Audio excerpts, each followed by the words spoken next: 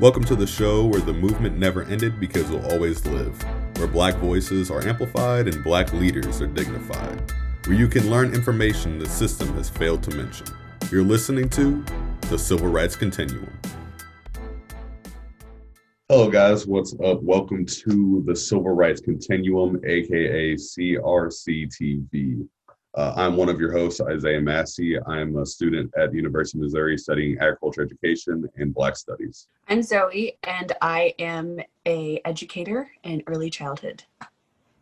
And kind of what CRCTV is, why we started this, is because we thought we had a conversation about understanding why it's important to talk about, the notable people within Black history, the notable events that are going on. And we believe that it's for people to learn about these people. So we decided to start this series to have that conversation and talk about, daily events, current events, talking about past events and talking about founders of either the civil rights movement, founders of, Black rights activists and all those different things. And without further ado, today's topic is going to be very relevant and fresh. We are going to talk about what happened at the Capitol building. So Zoe, where were you this exact moment when this was going on? What were your initial thoughts? I was actually working. It was during nap time, so I was able to actually investigate and see what was going on. But no, I was working, just doing my normal thing. Completely came out of the blue.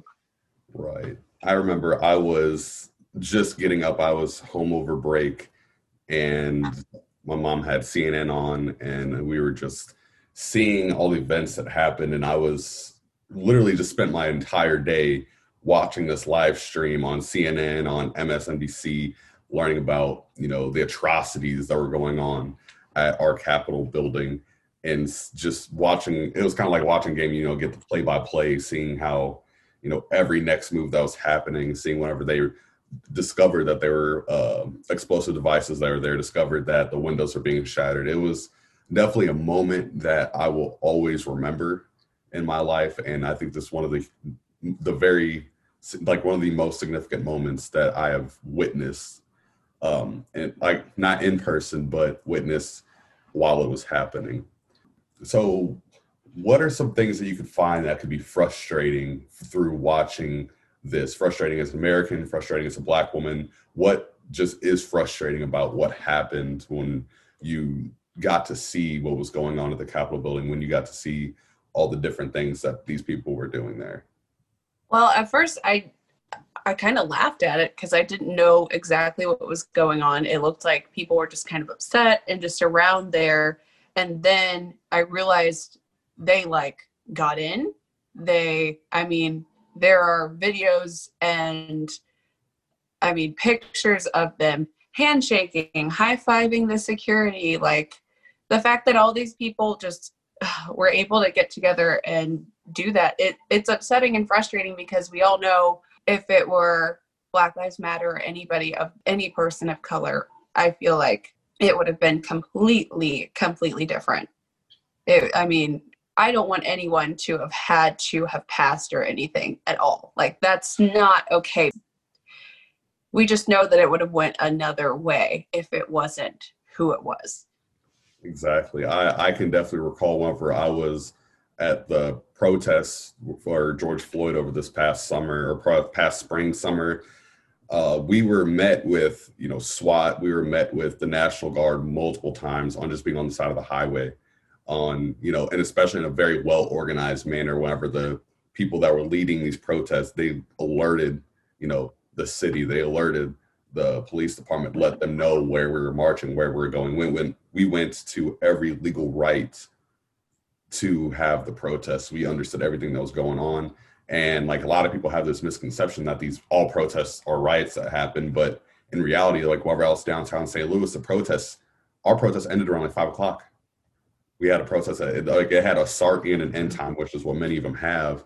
And people would align with the aftermath that is going on with what happens at the protests with the aftermath. But with what happened at the Capitol, there was no real sign of protest. That went straight into, you had the people that were a part of the protests go straight into vandalism, straight into rioting, straight into, being domestic terrorists. This is something that should not be taken lighthearted. This isn't something that you just casually talk about, or saying that, yes, these are protesters, because protesters don't have explosive devices that they plant around the Capitol building. They don't, literally fight police officers. And that's just another thing that is insane. Whenever you saw the video of officers letting them in, you see that, they were denied they were denied to have the National Guard give help at the Capitol building the first time they requested it. It's just baffling. And another thing with it is that there are state representatives that are part of the crowd. And I think that's one of the most disheartening things to see, is that you have, people in leadership that are out there that are participating in domestic terrorism, that are participating in this. And it's scary, because there are people that firmly stand on the fact that that was protest, that was, something that was right. It's not just seeing it as white or black in America. You see global leaders seeing the atrocities and people saying that this is wrong. You have people from, France, you have people from Canada, everyone, world leaders are watching us and seeing how disgusting this was, how tragic that day alone was. That really brings us into our next question. What does this mean for our nation? What does this look like in, what does this mean for African Americans as well? This has a huge effect on us. So what do you think, what does this mean to our nation? I mean, the way it looks to me, it's more division. Exactly what we don't need. The people that went there, obviously, they're their own group. They're their own, they have their own beliefs and felt like that was necessary to do that. But I think a lot of people, it was already happening before this. A lot of people, a lot of Black people, a lot of people of color, they assume most people want to behave this way. And so I feel like it could lead to more division. But also with social media, I feel like we are seeing people also come out and be like, we all see that this is not okay. We aren't a part of this. Also with that, there are so many people showing what you can do to be different.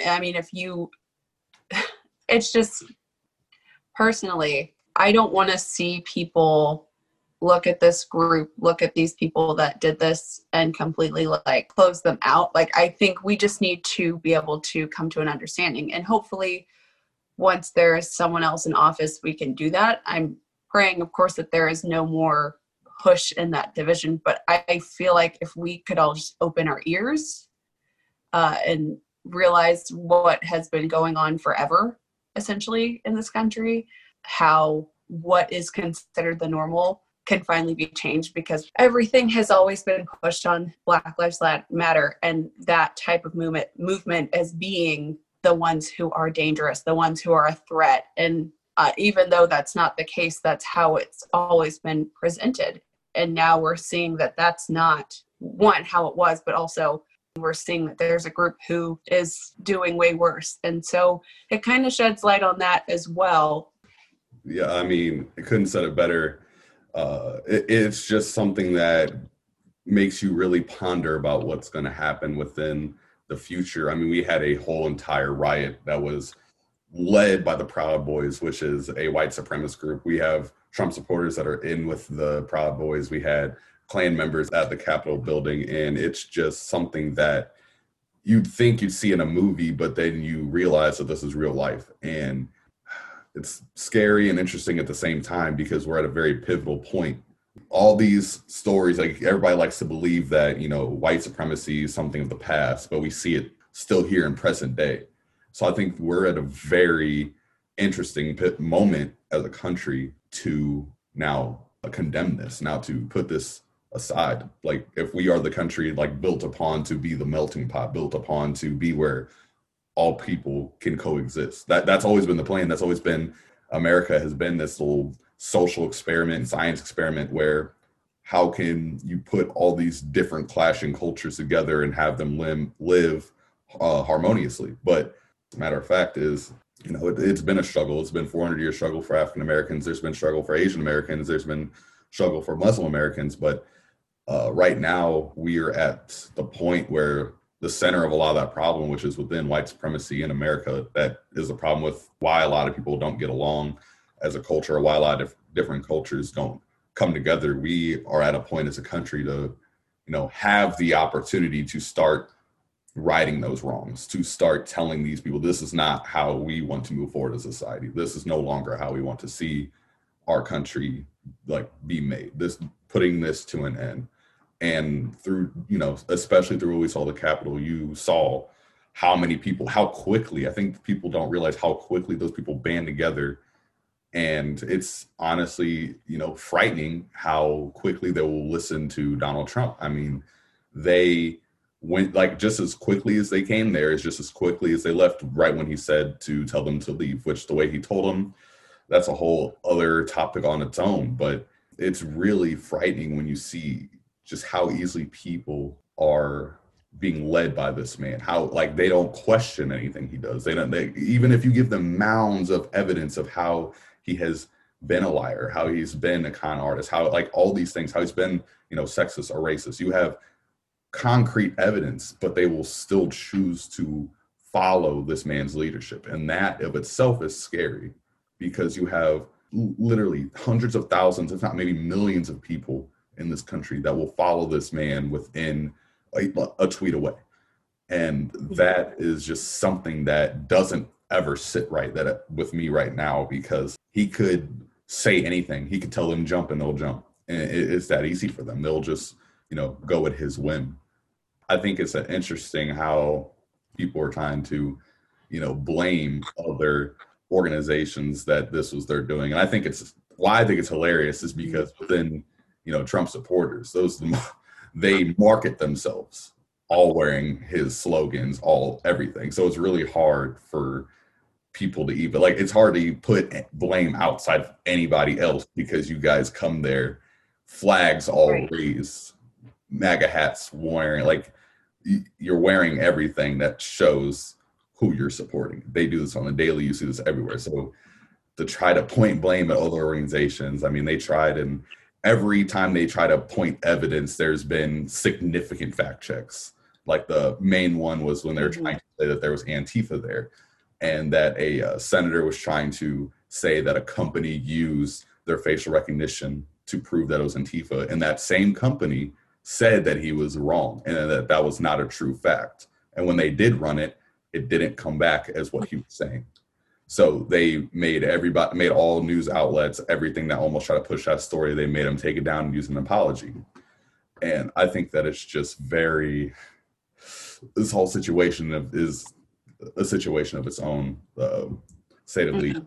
For our final topic about this, so Trump being suspended on Twitter. The fear is a lot of people are saying this is an infringement on our First Amendment rights. This is muting people of freedom of speech. So what is your thoughts on Trump being suspended on Twitter? I mean, like you said earlier, if this person can tell you, be here, do this, and then leave, have that much power to let all that happen, that's not okay. I think 100% it was an okay thing to have that suspension. I may be crazy saying this, but probably not. There is not much difference in his behavior and the leader of a cult. There is not much difference. There's been so many comparisons about it anyway. It needed to happen. I understand what people are saying, that it's kind of taking away the rights, but also it's when you are using it to pretty much an abuse, I think it's the right thing that needed to be done. With me seeing this, I think a lot of people fail to realize that Twitter isn't an American application. It's not just an American application. It's a worldwide application. Twitter is in China. Twitter is in Japan. Twitter's everywhere. They're within their right as a private organization to do whatever they want, especially since people think of it real small as saying, oh, this is America trying to mute and take away our First Amendment right. But they're not looking at it as this is Twitter as a worldwide organization that is helping minimize potential conflict to a country. This isn't the first time they've done this either. This isn't the first time. They've suspended accounts for significantly less as well. People's accounts will get suspended for, posting too much vulgar things. They're regular people. Twitter will suspend accounts left and right. And people believe that, because it happened to their boy, that, now it's this whole muting thing. It's this whole infringement on the First Amendment. But in reality, Twitter's already been doing this for a while. because you may not actually read it, but if you look in the agreements, whenever you press I agree to that, you are giving your right to do that, like for them to be able to have their right to take your account away, to suspend it. So it's hard to say, is it you like taking away the First Amendment right whenever in fact it's within Twitter's right to do so, especially whenever it comes to safety of other people. The thing about this is people think about it like, oh, they're trying to take back the country and all these things. Well, what does our country look like to other opposing countries that may want to do harm to us if we have our own people rioting at a Capitol with zero defense, and especially looking weak right now? What is that to say? Who's to say that there wasn't a reality that there was per se a spy that learned about this madness and then blended it with the crowd and got secrets from the Capitol building? Who's to say that didn't happen? It's a perfect chance to do something like that. Easy. People, if you have regular citizens walking in the Capitol building, who's to say that there wasn't some type of spy that took important information out of there while he had his chance? Because what chance would have been better than that one right there? Right. So that's what people fail to recognize, is how terrifying this can be. If there, if that conspiracy is something that is true, that, if there was a spy that day, that's something that can lead up to worse. We might be back at a Cold War Part 2. We could be at a whole, the possibilities are endless. There's a Cold War, is it Civil War, World War? We don't know. We don't know what this will look like. But in the fact of the matter being is, glad that it is over. The glad it didn't last any longer than it did. But it definitely is an issue that is alarming, and is something that has shaken our entire country. The citizens is something that has made us really have to take a step back and realize, what are we becoming? Are we becoming our nasty past? Or are we trying to become something different? Are we trying to become more? Are we trying to fulfill our purpose within this country to live together in harmony? Are we trying to fulfill that purpose? Or are we trying to be for our own personal motives? Yes, you have your freedom of speech, you have your freedom to say whatever you want, but whenever it comes to the potential harm to other citizens, where do you draw that line then? And that's also why we have, we have checks and balances. That's why we have amendments, because when we get to this point within our nation, we have to edit this. This is why we have those things, because yes, we have freedom of speech, but we have someone who just planned a coup on the Capitol because he wasn't getting his way. And that type of power is scary. And those type of things are something that, we have to really, not take lightly, because this is something that's going to birth a whole new era of what America will look like. We could by tomorrow be framing up new amendments, new ways to how we can not let this type of thing happen again. I mean, this division that we've had throughout these last 4 years is just insane. Entirely insane. We've went backwards as a country, but it also has brought to light how many people still want to live back in an era where people have less rights than others, and people aren't going to want to proudly say that, but that's the world that they do care to live in. Mm-hmm. That's who they're aligning with. They're aligning with people who want to put others down instead of trying to move forward together. And it's just a scary sight to see. Thank you all so much for listening to our Capitol conversation. Don't forget to hit that like, follow, and share button before you leave. Wishing you all a great day, and remember to be happy, be hungry, and be healthy. This has been the Civil Rights Continuum.